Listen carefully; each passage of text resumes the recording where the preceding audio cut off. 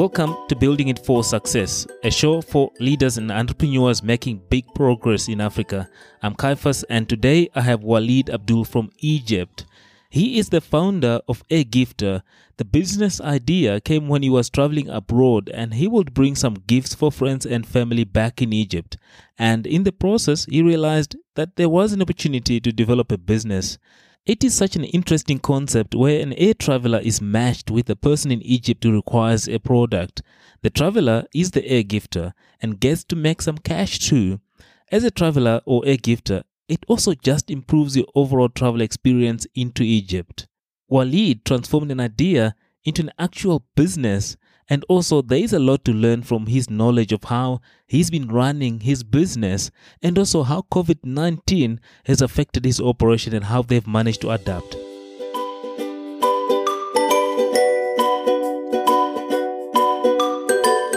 So, Walid, we were talking earlier and I appreciate you being here to talk to me.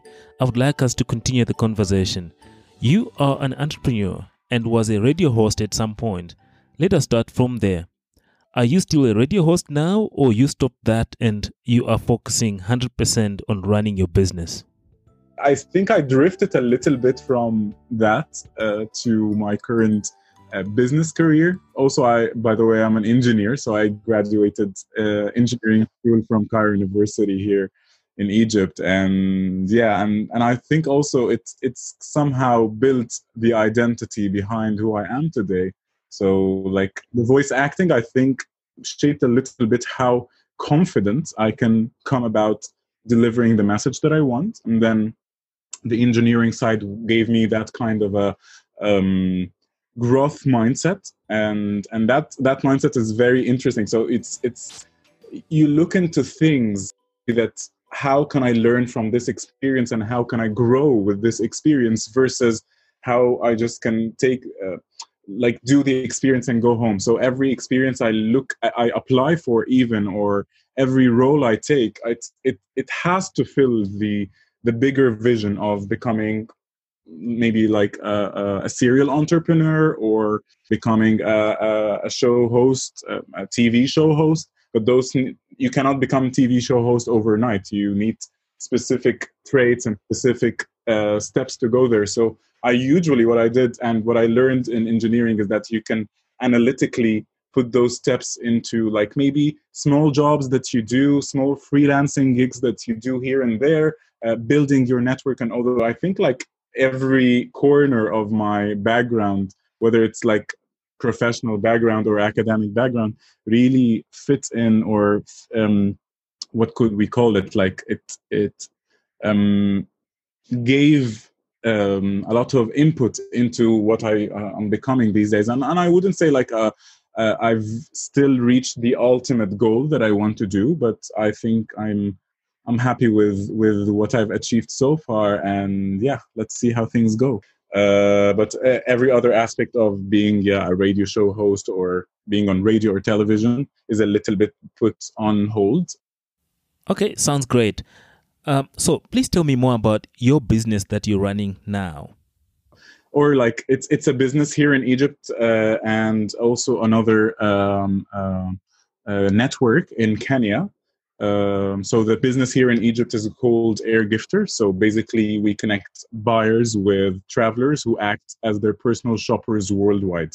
Meaning that if you are in Egypt and you want to purchase a cell phone, a pair of shoes, for sure, like less in price and much more higher quality than the products here in Egypt, you can do that with an air gifter who will buy the product and get it to you on his way back to the country of destination.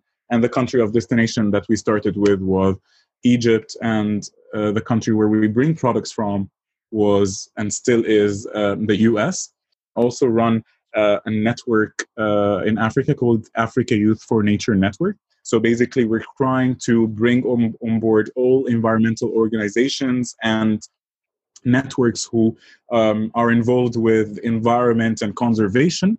We bring them on board, we provide them with a needs assessments process, and then once we know what each of them needs, we provide them with mentorship and fundraising, things that specifically is designed for them to take them to the next level. and some of them like are businesses or like organizations that have been there for 10 years, and others are just newly found organizations who are 1 or 2 years old.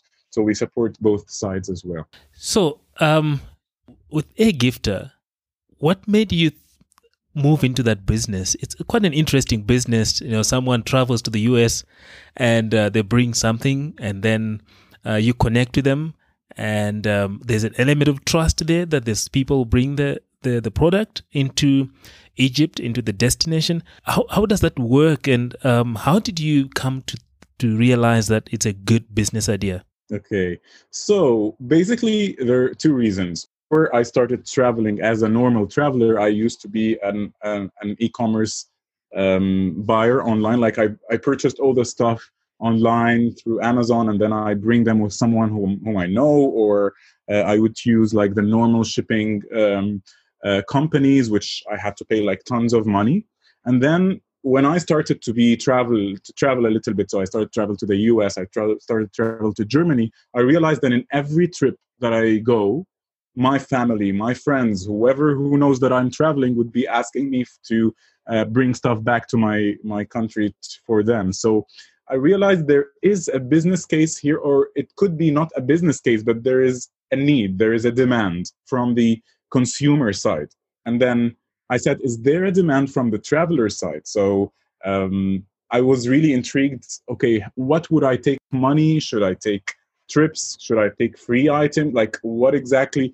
And normally I do it for friends and family for free, but what if I wanted to do it for more than them? And because those people are a lot of people would want me to bring stuff back home. And what if other people wanted to do that with me? Would I be intrigued to do that? So while traveling, actually, this idea came to me. So why don't we fill in this gap? Let's create a platform that connects those two together. So we want someone who needs something from the US to come with the nearest arriving traveler. So he would go onto the platform, place the order, pay for it. But then the security part came in. Should we send this money to the buyer, to the traveler, or should we keep it with ourselves, or how should we do it? So what we did is the buyer pays to us, we hold the money, and then the traveler would actually be buying from their own money until they are back to the country, and then they receive their money back. So it became like a win-win for both. Yes, it's an investment from the traveler's side, but travelers, they do have credit cards, they do have a lot of cash on their hands. And if they travel with the idea, okay, I'm going to save like $600 on this trip because I'm going to bring stuff with me back as gifts to Egyptians, a lot of people would invest the amount of money that they have to pay to purchase the item so that they can get the extra $600 when they're back. And this is, by the way, like around the average. So it starts from $200 and it can go up to $1,000 if people like purchase a lot of stuff. But like it falls between $500 and $600 of average earnings for every traveler coming in using Airgifter. It's actually a viable business model. And we started to introduce other things than money. So travelers are not going to only get money, so they're going to get also points. So they can collect some points, and over time they can redeem it with trips within Egypt. They can redeem it at restaurants and different kinds of outlets where they can just take this money and make use of it, not just to be cash in their hands. Egyptians, they do love cash, but other people, because we're not only dealing with Egyptians coming to Egypt, we're also dealing, before Corona, for sure, with foreigners coming into Cairo and wanting to have a better experience in Cairo. And they didn't, like, the money was not the most intriguing thing to them. The most intriguing was improving their travel experience. And that was actually done by providing them with free restaurant bookings and free trips around the areas that they were residing in. So this is how Airgifter started and how it evolved over time. And then COVID happened. We had to hold operations till the end of July. And then in August, we started to gradually bring back our services and attracting again some of the travelers who have started to travel back and forth towards Egypt. And And I know like other African countries, some of them have not yet opened their borders to Europe and to the US. But I think like Egypt was a little bit faster on that side. So this was also something in our favor, where travelers have started, like I think since the beginning of open, it opened here, I think the 31st of June, or the 30th of June. It was the first day in Egypt where we are allowing travelers to come in. And since that date, I think we have received over 150,000, not us, but Egypt. That big number of people are traveling. You realize that even though there is a pandemic out there, that still the need for traveling is always going to be there. And this is why, like, I never gave up on Airgifter, and I still have not gave up on it. It's just that we're taking things right now a little bit slower during the COVID-19, refining our teams and everything to make sure that we are able to fulfill all the missing gaps that we had before. Wow, interesting. So tell me, your customers, the travelers, anybody who is coming, so if I'm coming to Egypt, do I just go onto a website and say, hey, I'm coming to Egypt, I sign up, and then I see who wants a gift from where I'm coming from? Exactly. You go onto airgifter.com, you sign up as a traveler, you add your travel details, and once your travel is 15 days away from, so we first need to know, are you in the country that we want you to purchase from? So are you in the US already, or are you still going to travel to the US and come back, which is very different. But generally, if you are in the US and we know that you are in the US using some of the questionnaires that we do, you will have a list of items that is available right now. So, and then you hold it for 24 hours to 48 hours, and we hold it for you so that you can have the time to purchase it personally. And once you do, you just provide us with the receipt that you have actually purchased that product. And once you're back here in Egypt with the product, we just do some verifications, and you get your money back plus the extra earnings that you got from the item. So it might sound a little bit complicated. So it's just 2 steps. They add their trip, they choose the items, and maybe the third step would be purchasing the item, and everything else is up to the traveler to do. Like they put it in their normal traveling bag or their carry-on, whatever. It's as if like you're getting a gift for someone you know.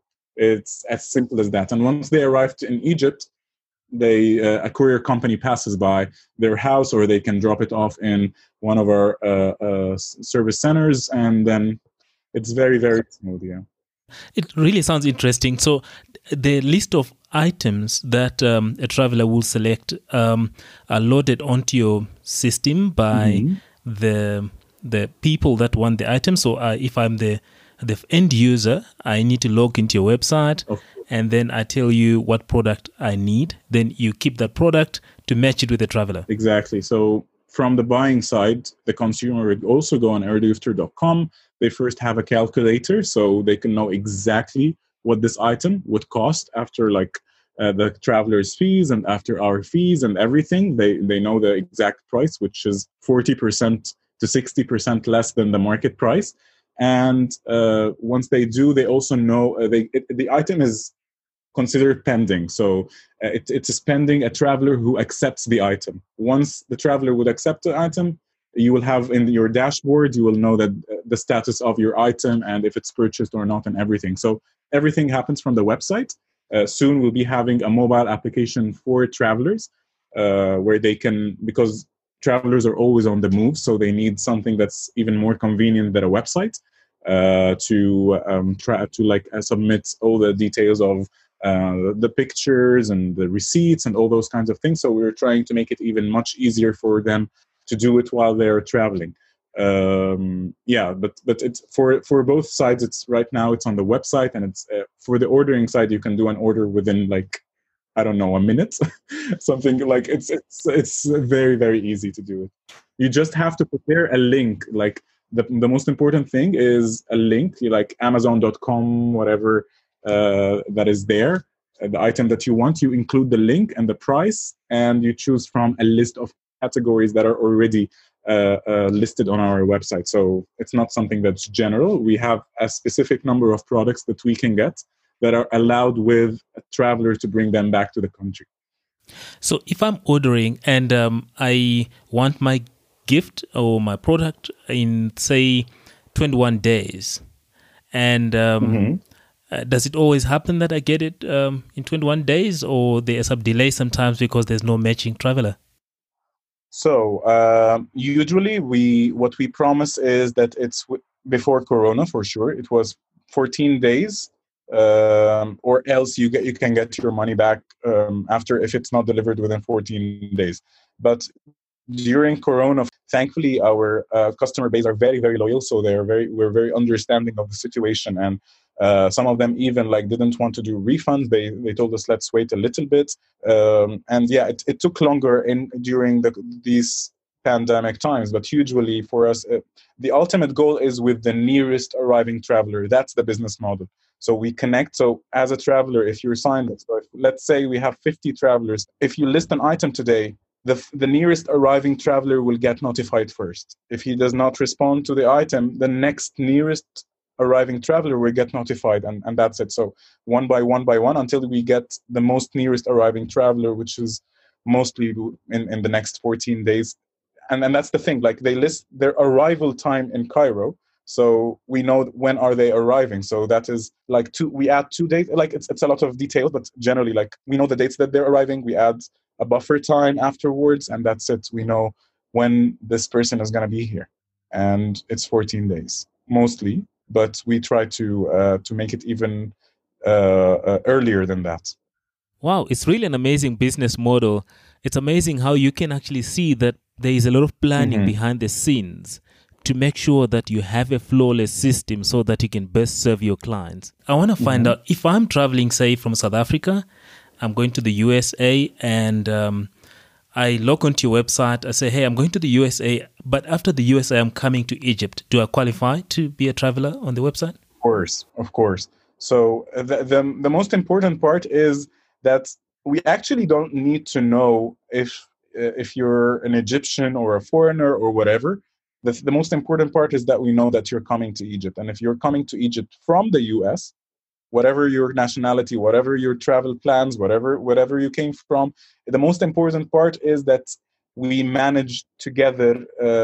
We manage the timing, because if you're staying in the US for too short of a time, this becomes a problem. And for this, we created what is so-called a travel advisor. So when you become a traveler and you add your contact through WhatsApp, and this person is going to facilitate everything that's not clear for you. So let's say you travel from South Africa to the US on the 10th of October, and then you're leaving on the 15th of October to Cairo. So you add to your travel that you're arriving in Cairo on the 15th of October. But when you go into the website and you speak with the travel advisor, you need to tell them that I will not be able to be, and that's when I tell you there are questions inside that will ask you, are you currently in the US or are you in another country? So if you are in the US, they can start sending you items, or the items are going to be listed on the website. But if you're not in the US, once you're there, you just are going to do a toggle button and say, I'm in the US. This is when you will be able to purchase items. And also it's a little bit, so the part of the travel advisor is very important also, because sometimes the items would not arrive on time. The items would arrive maybe at a later time. The website would say, so Amazon.com would arrive a day later from my trip. So the travel advisor, what they do is that they go back to the buyers, and if there is no other traveler that is coming, which is sometimes the case in COVID-19 situation, that we have limited number of travelers, we go back and refine the order to maybe a different link or a different product or a different website, or sometimes, and this is something that we're testing right now, offline shops. So if you are near a city center or a mall that has the product or might have the product, we can ask you to part of your trip to go there, and while you're enjoying your own shopping, you can just also shop for this item from a specific shop. But this is the work of a travel advisor. They research and do everything, and they come back to you to tell you there is this shop in this place where you can visit and buy it from. So I hope this answers your question. Yes, it does. Sounds great. Thank you. Now, earlier you mentioned to me about the point system that you have introduced.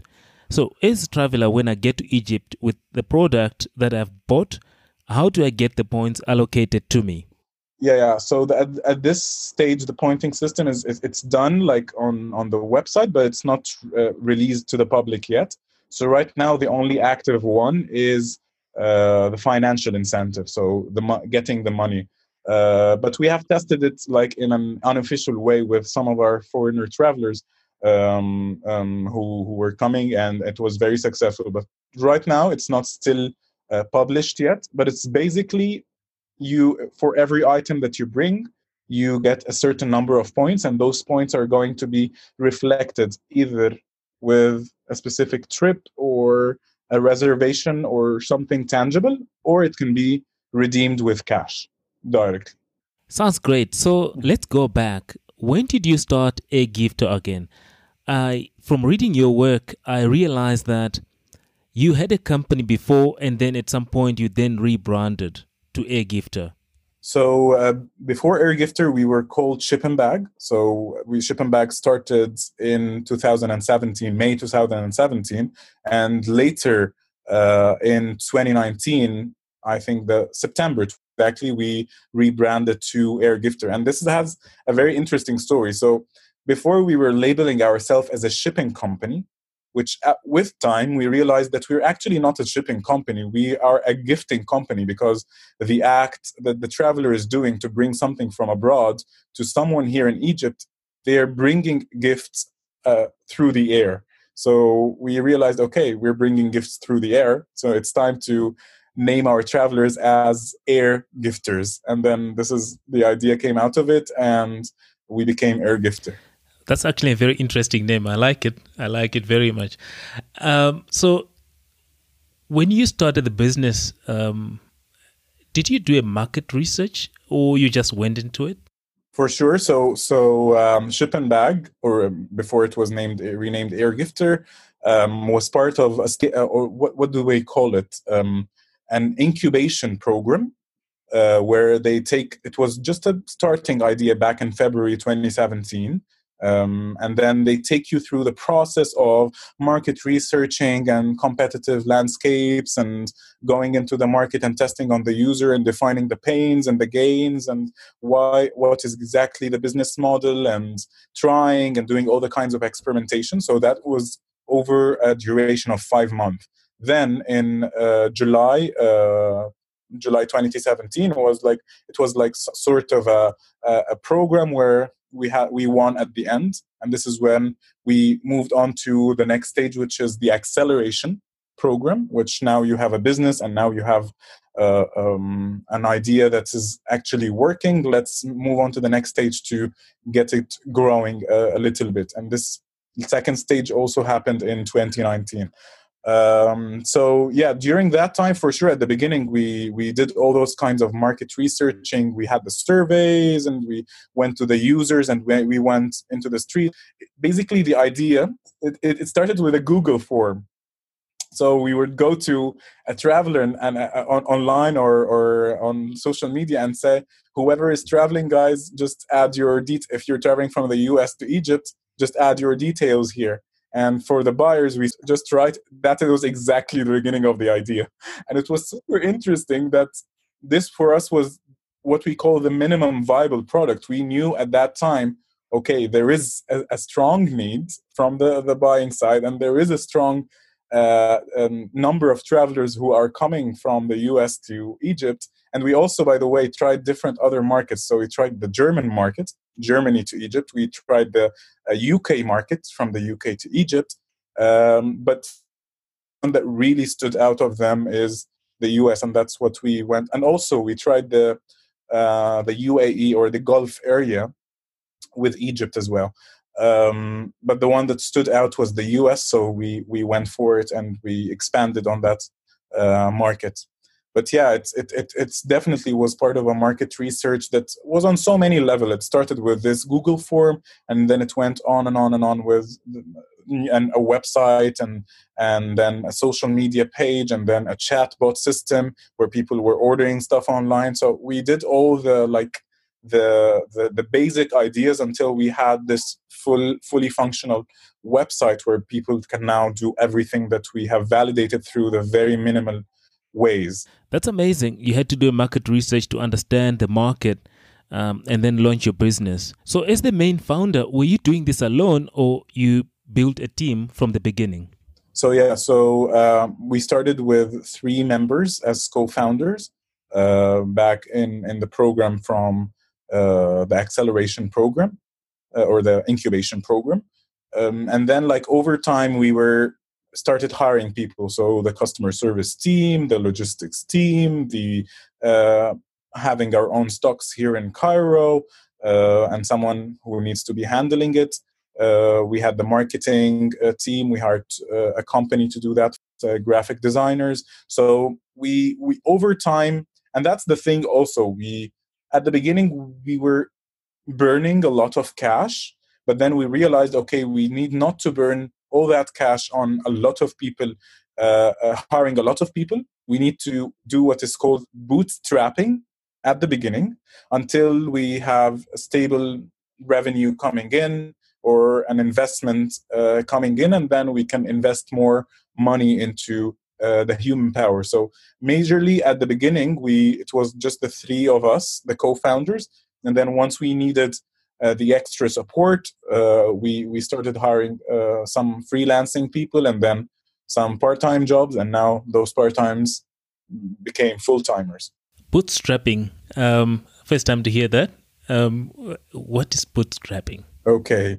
So bootstrapping is that the 3 of us, the co-founders, we had talents. So the role, so let's say I was, someone else was the technical co-founder, and then someone else was the operational co-founder. And those are the 3 pillars, by the way, for any company to thrive, is business, operations, and technical side.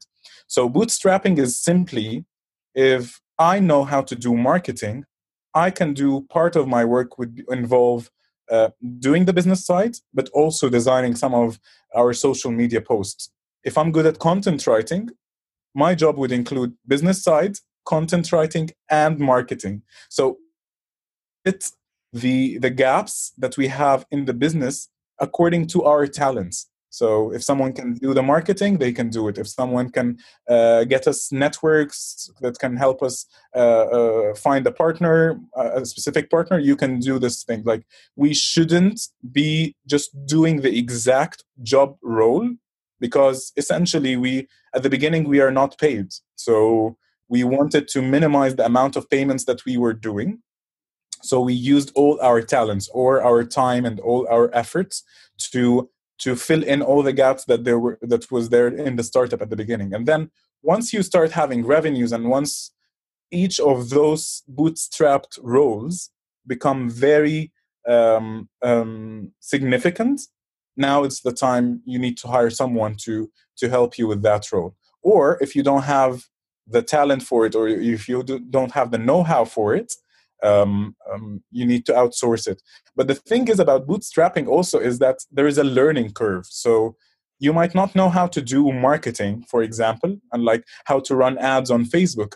But that's the part of bootstrapping. You can actually go overnight or for a couple of nights straight working on it and learning and reading online and doing it by yourself until you have the know-how for it. And then you start, okay, guys, I learned it the last 3 days. I learned this.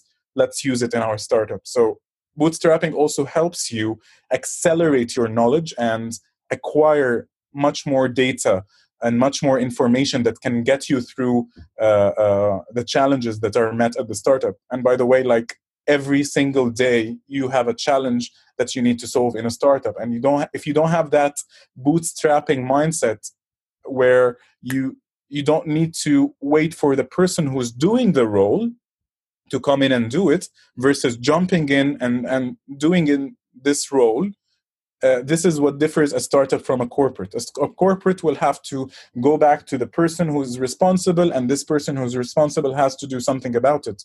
But in startups, you have to be what we call agile. You have to be very, very agile about what you're doing. And if you can, and if you have the capacity to solve a challenge that is there right now as a co-founder, it is your job to do so. That is really an interesting learning there. So when you started in 2017, you were the three of you. At what point in terms of the time period from the time you started the business, did you realize that now you need to then bring in some new people to take those additional roles from you, the three of you? I think after the first year, that was after the first year, because the first year also is a very what would I call it? Usually the first 2 years are very fluctuating, but the first year is when, and this has happened with us, like some of the co-founders might decide they don't want to go on because they have other commitments that they need to work on. You realize that there is a lot of aspects involved with running a startup, and that might be not the best cup of tea for everyone. So, and that's the thing, startups and entrepreneurship is not for everyone. It's for the people who are able to persevere and do the work, because it's a lot of hard work all the time. You're working endlessly all the time. So I think it took us around a year to readjust also our teams and like plan our financials really strongly and have clarity on the way forward. And then after that year, we started to invest with the money that we have into the right personnel that we needed for the startup. And also, by the way, during the first year, we were not generating profit. We were still and making the idea work. Of course, like we were getting revenues, but we were not getting profits.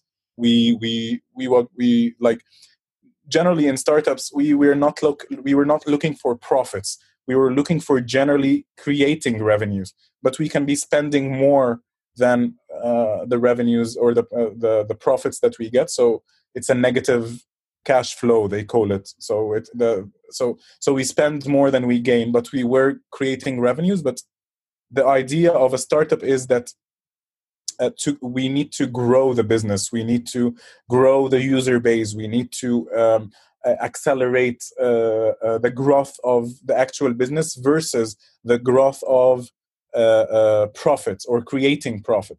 And this is also different schools in entrepreneurship. So there are schools who go towards the idea, no, we want to be self-sustained. So we want to be profitable from like after 6 months, we need to be profitable so that we can go on with this business.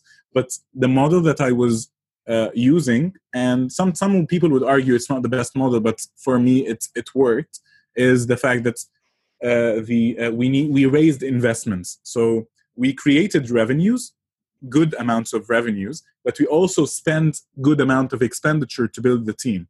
And then the more revenues you get and the more expenditure you do, you realize there is a cash deficit. You need more money to run the company. So this is where you go and get an investment, sustain you for the next 12 months. And then you go again after 12 months, how much did you grow? Is it 100%? Is it 150%? Now we need another investment so that we can accelerate the growth even more. So the idea of having profit early on, some startups do have it, but this is more or less like a self-sustained business versus a growth-driven business, which mostly would not focus on creating profit, but rather than having high revenues with a lot of expenditure, increasing the expenses, but those expenses have to be tied with very also increasing revenues. If I was correctly explaining it, or it came out correctly, but yeah, this is the idea about it. Yeah, you're really explaining it very well. So you mentioned something about co-founders, and that sometimes some co-founders might think that, well, they need to pursue something else.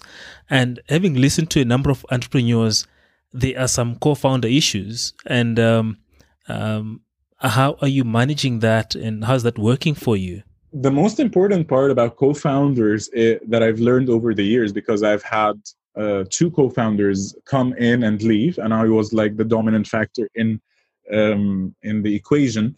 Uh, the most important part in running a startup is to define who is the dominant co-founder and then who is the recessive co-founder. And I know this might sound weird to some of the people who are hearing us, but there are co-founders that if they leave the startup would fall off and never go on. So the idea here is not to just maintain co-founders. It's to make sure that you're choosing the right co-founders. So for me, what I've learned over the last 3 years running Airgifter is that you need to bring a co-founder that has an added value and doesn't do whatever that you actually do. So one of my co-founders, the reason we had this disagreement is that both of us were doing somehow the same job, and the roles were the same, and then there was like who's doing what, and the roles were not really clearly defined. But once you have like, okay, I need a co-founder who has 1, 2, 3, 4, and is passionate about this idea to some extent, which also is very, very important in entrepreneurship, that you don't just get a co-founder because they are good at what they do. They need to be passionate about the idea, and that's so hard to find. So my case would be they were my college friends, so they were together in university, the three of us, and then one left after some time because he got an offer. Because also, and that's the thing, technical co-founder. This is a very important point. Technical co-founder are very different from business and operations and non-technical co-founders. The amount of growth that they get from being in a startup is much less than the amount of growth that a business or an operations person would get. This is for so many reasons, because the business guy would be going on those business trips to the US or whatever, like to meet with investors, to meet with partners, to meet with all those people. So sustaining them or finding motivations for them to stay is very high, versus technical co-founders who are mostly inclined by either a good salary or a good percentage in the company. So also being able to understand the dynamics of each kind of role, like what is the motivation of this role and this person. And there is what is so called the co-founder's value proposition. So just like in businesses, we do a value proposition for our users, for our buyers and travelers. We make sure that we're providing them with value through our company. What we have to do also as a co-founding team is to make sure that every co-founder is fulfilled, is provided an value of being there. And also, we need to define together what is the exit plan for them. And that is very important. Like, is that co-founder going to be there for 3 years, 4 years, 10 years, the rest of his life? Like, what is the end? How does it look like for that person? And what is he expecting from his time in this startup? And what would be the thing that would, okay, now I need to leave? So by defining all those things in parallel with the talents and the caliber and all the role needs in terms of skills, when you align those two together, you realize, okay, now you have found the person who is really not going to leave suddenly, and will understand that the how important is it to be there, because like a co-founder is very different from a normal employee or even a normal family business. A co-founder is someone who's, if it's not there, the unbalance is really hard. And for me also, even when some of my co-founders left me at some point, it created this unbalance, and it created this ups and downs in the company. But the idea was, the next time I'm going to bring a co-founder. I'll make sure of 1, 2, 3, 4. And I listed all the things that I needed for the role. And then when that person, I met with him, I created this role or of joining me on what he actually needed and the motivations in his life. And I based the benefits system that I will be providing him, whether financial or non-financial, on what he actually needs versus what I think he actually needs.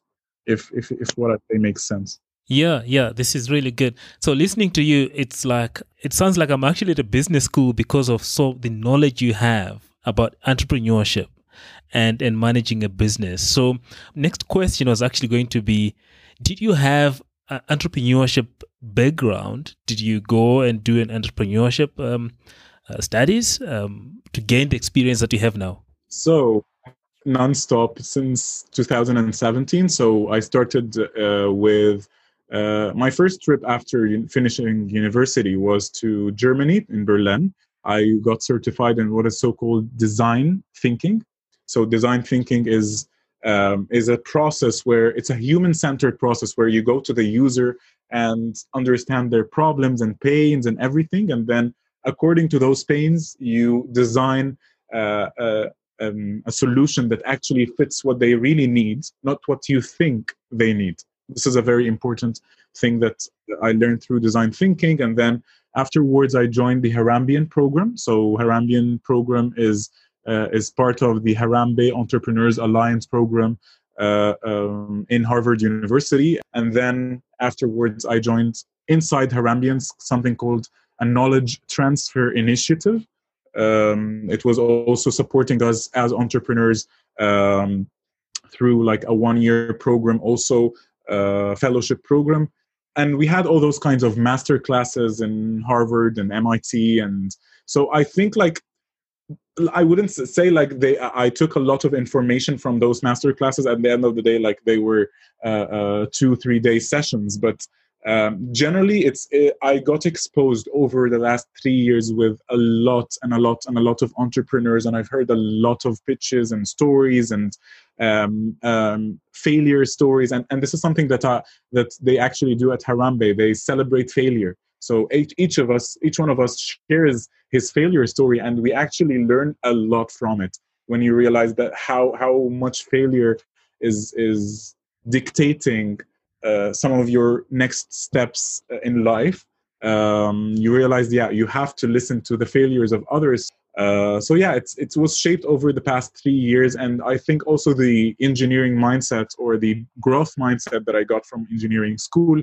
added to that layer that I was like super passionate about acquiring information. So I was that person who would just sometimes record meetings or sometimes take notes all the time and do all the hard work to be knowledgeable about this. And I also did a lot of readings of in books in business and all the kinds of books that one might imagine. So there was a lot of things involved, but majorly it's the passion for learning. It never stopped, and I think if it ever stops, that's when the entrepreneur is going to face a lot of trouble. I learned for sure by experience, but I also you also have to listen to other people's experiences and case studies and their failures to learn from it as well. Yeah. So when you look back at all that you've achieved so far, what would you say probably is the one secret to your success? Okay, so I think like it would be interesting to tell you that there is no secret sauce to success. Like success is very, very relative. I mean, every single person would have his own formula for success, and this is what I believe in. But what actually works for me or worked for me was, and I wouldn't say I'm successful, but I think I've done some achievements in life, but the success is very, very relative. But what really worked for me was being honest and true to myself and my abilities and my teams and the resources that I had, and then having to manage all those resources and attributes throughout the journey. So it's very important to acknowledge what you have. Like when I tell you I'm a voiceover artist and I have this talent of making use of my voice to sound very confident, like something that God gave me, but I was able to utilize it, like presenting my work and showing off my work, which is very important. Another thing is the confidence in myself. I know that I put in the effort, and I know that I've gone a long way to learn some stuff. So it's very important also to have confidence in your abilities, and to be true to your and honest about your abilities. And if you need something, and if you need to learn something, and if you need to work on something, I've loved those sessions when I'm sitting with someone and he tell me, you need to work on this, you need to improve on this, you need to take care of this because you have this and this and this. For me, some people would say like, you shouldn't be like listening too much to those people, they're trying to bring you down and stuff. But I listen to every like constructive feedback very well, because those people, again, like they have nothing against me, like they don't know me in person, like they're just giving their pure feedback on what they have seen.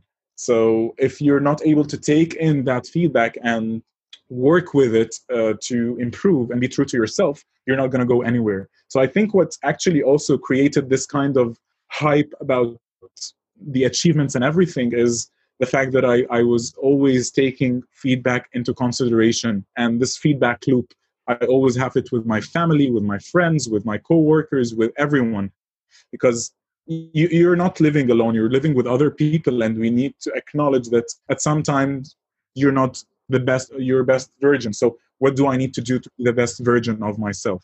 So back to the question, the secret is no secret. It's just being who you are and trying to be true to yourself and to what you have. And then if you're missing something, go and work on it.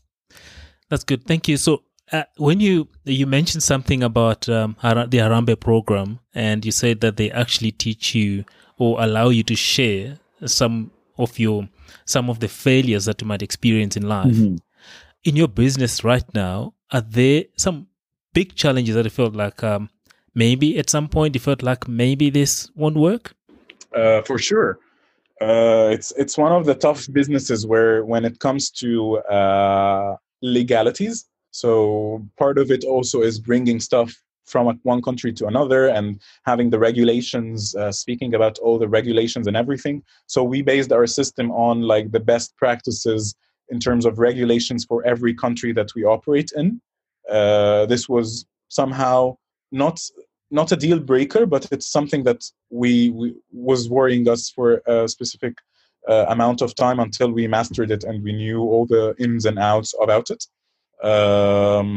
But back to your question, I think like there were many challenges along the journey, and there are still challenges right now, including COVID-19 happening, because some of our investors, not our investors, but some of the investors that we speak with are like always skeptical, like, is this model going to be as attractive or as nice as it was before?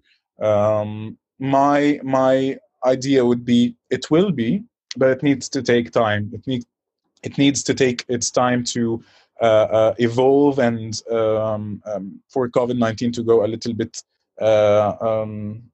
away, and we have to wait. So we need to wait, and we need to improve on the model a little bit. And like we introduced a new thing to the business, we call it Save It with an Air Gifter. So we realized that some of our travelers are actually Egyptians living in the US. So we created this new feature where you can actually save an item with an air gifter for up to 90 days. And then if you or someone you know or a friend or an air gifter later on is able to bring it with him back, they can take it directly from the person in the US without having to go through the hassle of bringing it back to the country. And this, we introduced it after COVID-19 was like locking up everything. We realized, okay, people are still wanting to order stuff from abroad, but the time factor is going to be changing. So let's introduce something like this. So I mean, what's worrying to me, or what I think about all the time, is how COVID-19 is going to affect the continuity of the business, because we, as I told you, we've resumed our services, but we are in a gradual phase of operation. So it's not as good as it was back in March. In March, it was really growing, but now it's just coming back gradually. But I mean, once COVID is done, or once COVID is very clear, or they find a vaccine, I think the idea of people traveling and people buying is not going to change. People are not, still want to buy stuff from abroad, and people are going to still want to travel. So those two things, dynamics, are not going to totally change. The way people travel and the way people buy is going to definitely change, and we need to be um, over those changes to and aware of those changes to be able to shift our models and everything.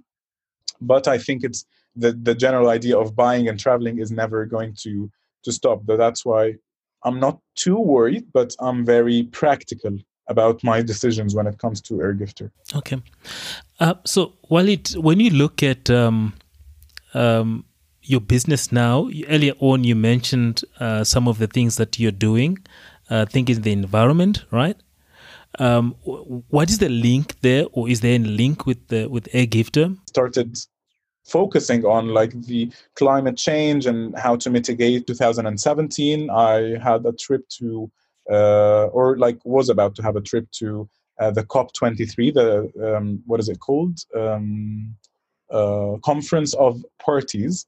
It's done every year in one country, and it's a conference that focuses mainly on conservation of nature and climate change, and how we can manage our resources, and like the carbon footprint and all those kinds of things. So I got engaged really into this topic back in 2017, and I kept like attending conferences and attending stuff till May 2019, when I attended a conference in Kenya about nature also, and about youth engagement.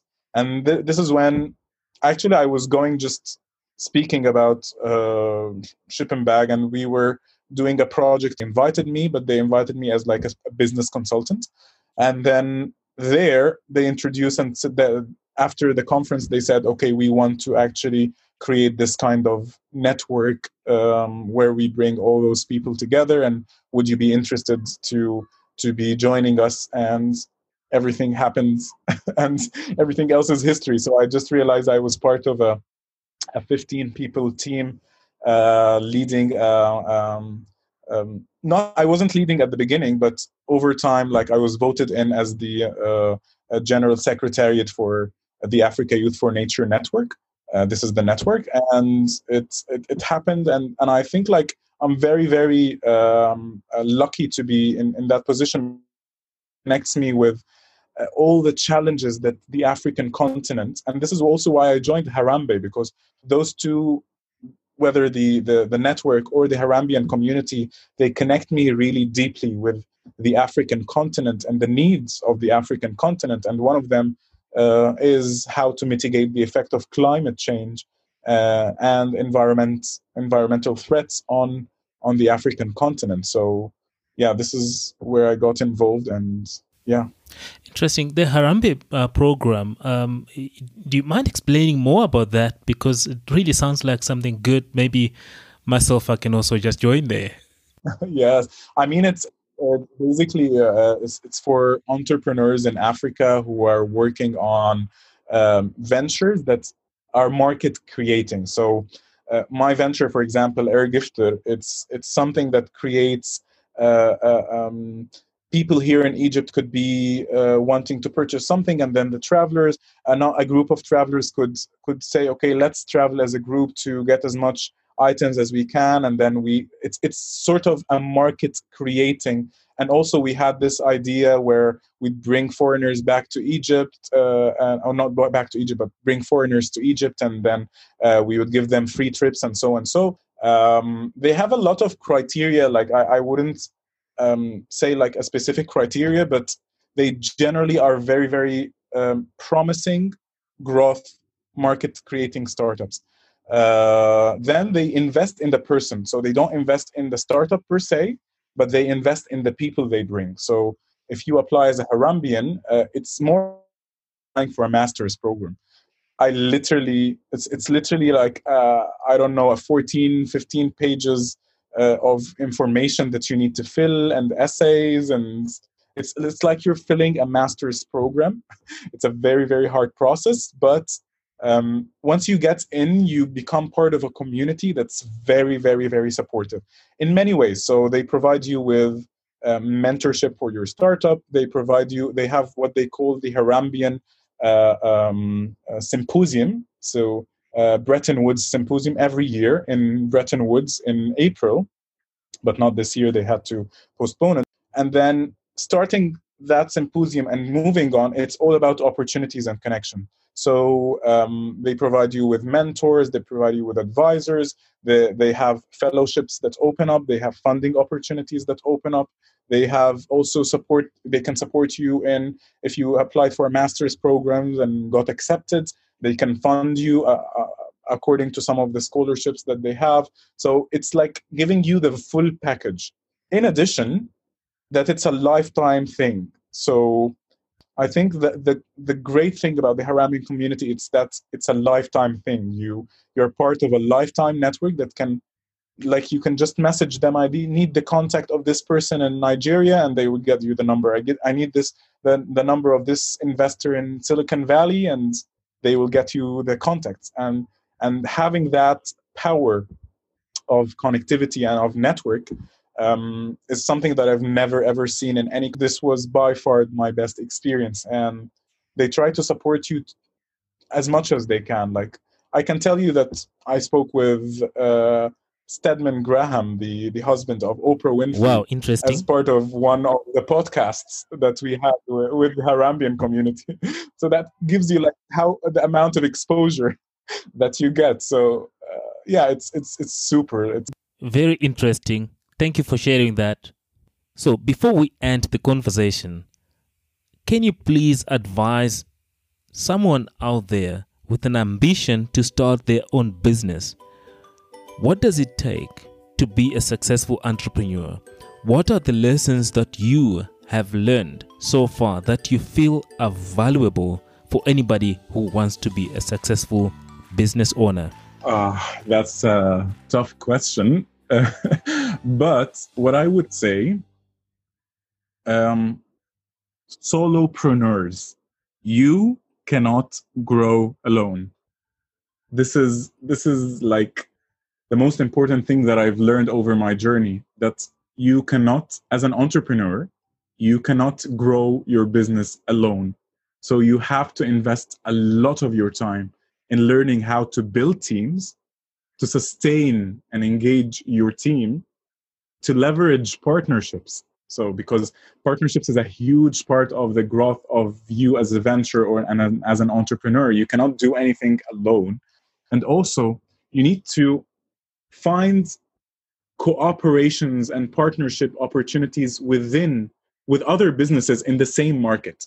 And that's also another thing that has got us through COVID-19, that we were able to partner and work with existing ventures in the same industry, the tourism and the travel and the e-commerce industry. And we tried to support each other, whether financially or non-financially, but to have that kind of entrepreneurial support and cumulative support as teams together is very, very important to build teams and to build relationships and to build partnerships and to build your network. Because, I mean, the Harambean community, why do I value it so much? Because it is the community that I can rely on. It's someone that I can message anyone or call anyone right now if I'm having trouble in my business or I need support in some part of my business. It's the network effect that is created from focusing all your efforts on building a strong network. So if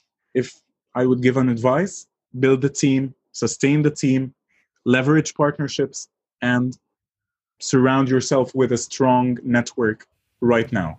Wow, that's really a powerful advice. Thank you. Thank you. Thank you. Now, any plans to expand your business outside of Egypt, maybe other parts of Africa? Okay, so we actually we were in the process in March to expand in South Africa.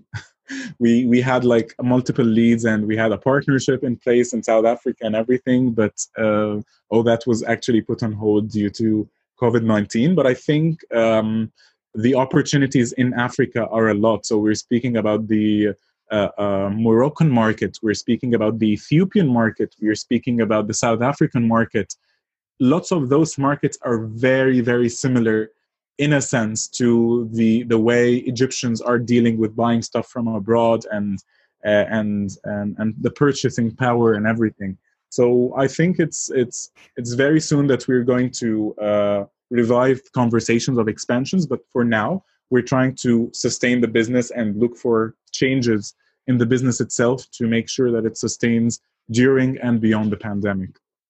Awesome. So, Walid, I wish you the best as you build your business further, as you build strong teams, strong partners, and great networks. As you said earlier, these are some of the things that entrepreneurs need to work on for them to build successful businesses. Now, as we wrap up, any final thoughts from your side? I actually haven't had a similar conversation that's recorded or anything with that amount of depth. So I really enjoyed the conversation. I am really honored to have spoken to you going into so much detail, and I've actually learned a lot about how an idea can be transformed into a real business. So thank you. Thank you so much for having me. Well, that was Walid Abdul from Egypt, the founder of Airgifter. Thank you for listening. So next week, we have another guest, this time from Mozambique, sharing how an entrepreneur started his fashion design business from just $3 invested into a pair of shorts. So stay connected by clicking the subscribe or follow button to receive updates on the new episodes. Also, I appreciate your reviews and ratings on any of the episodes. Thank you.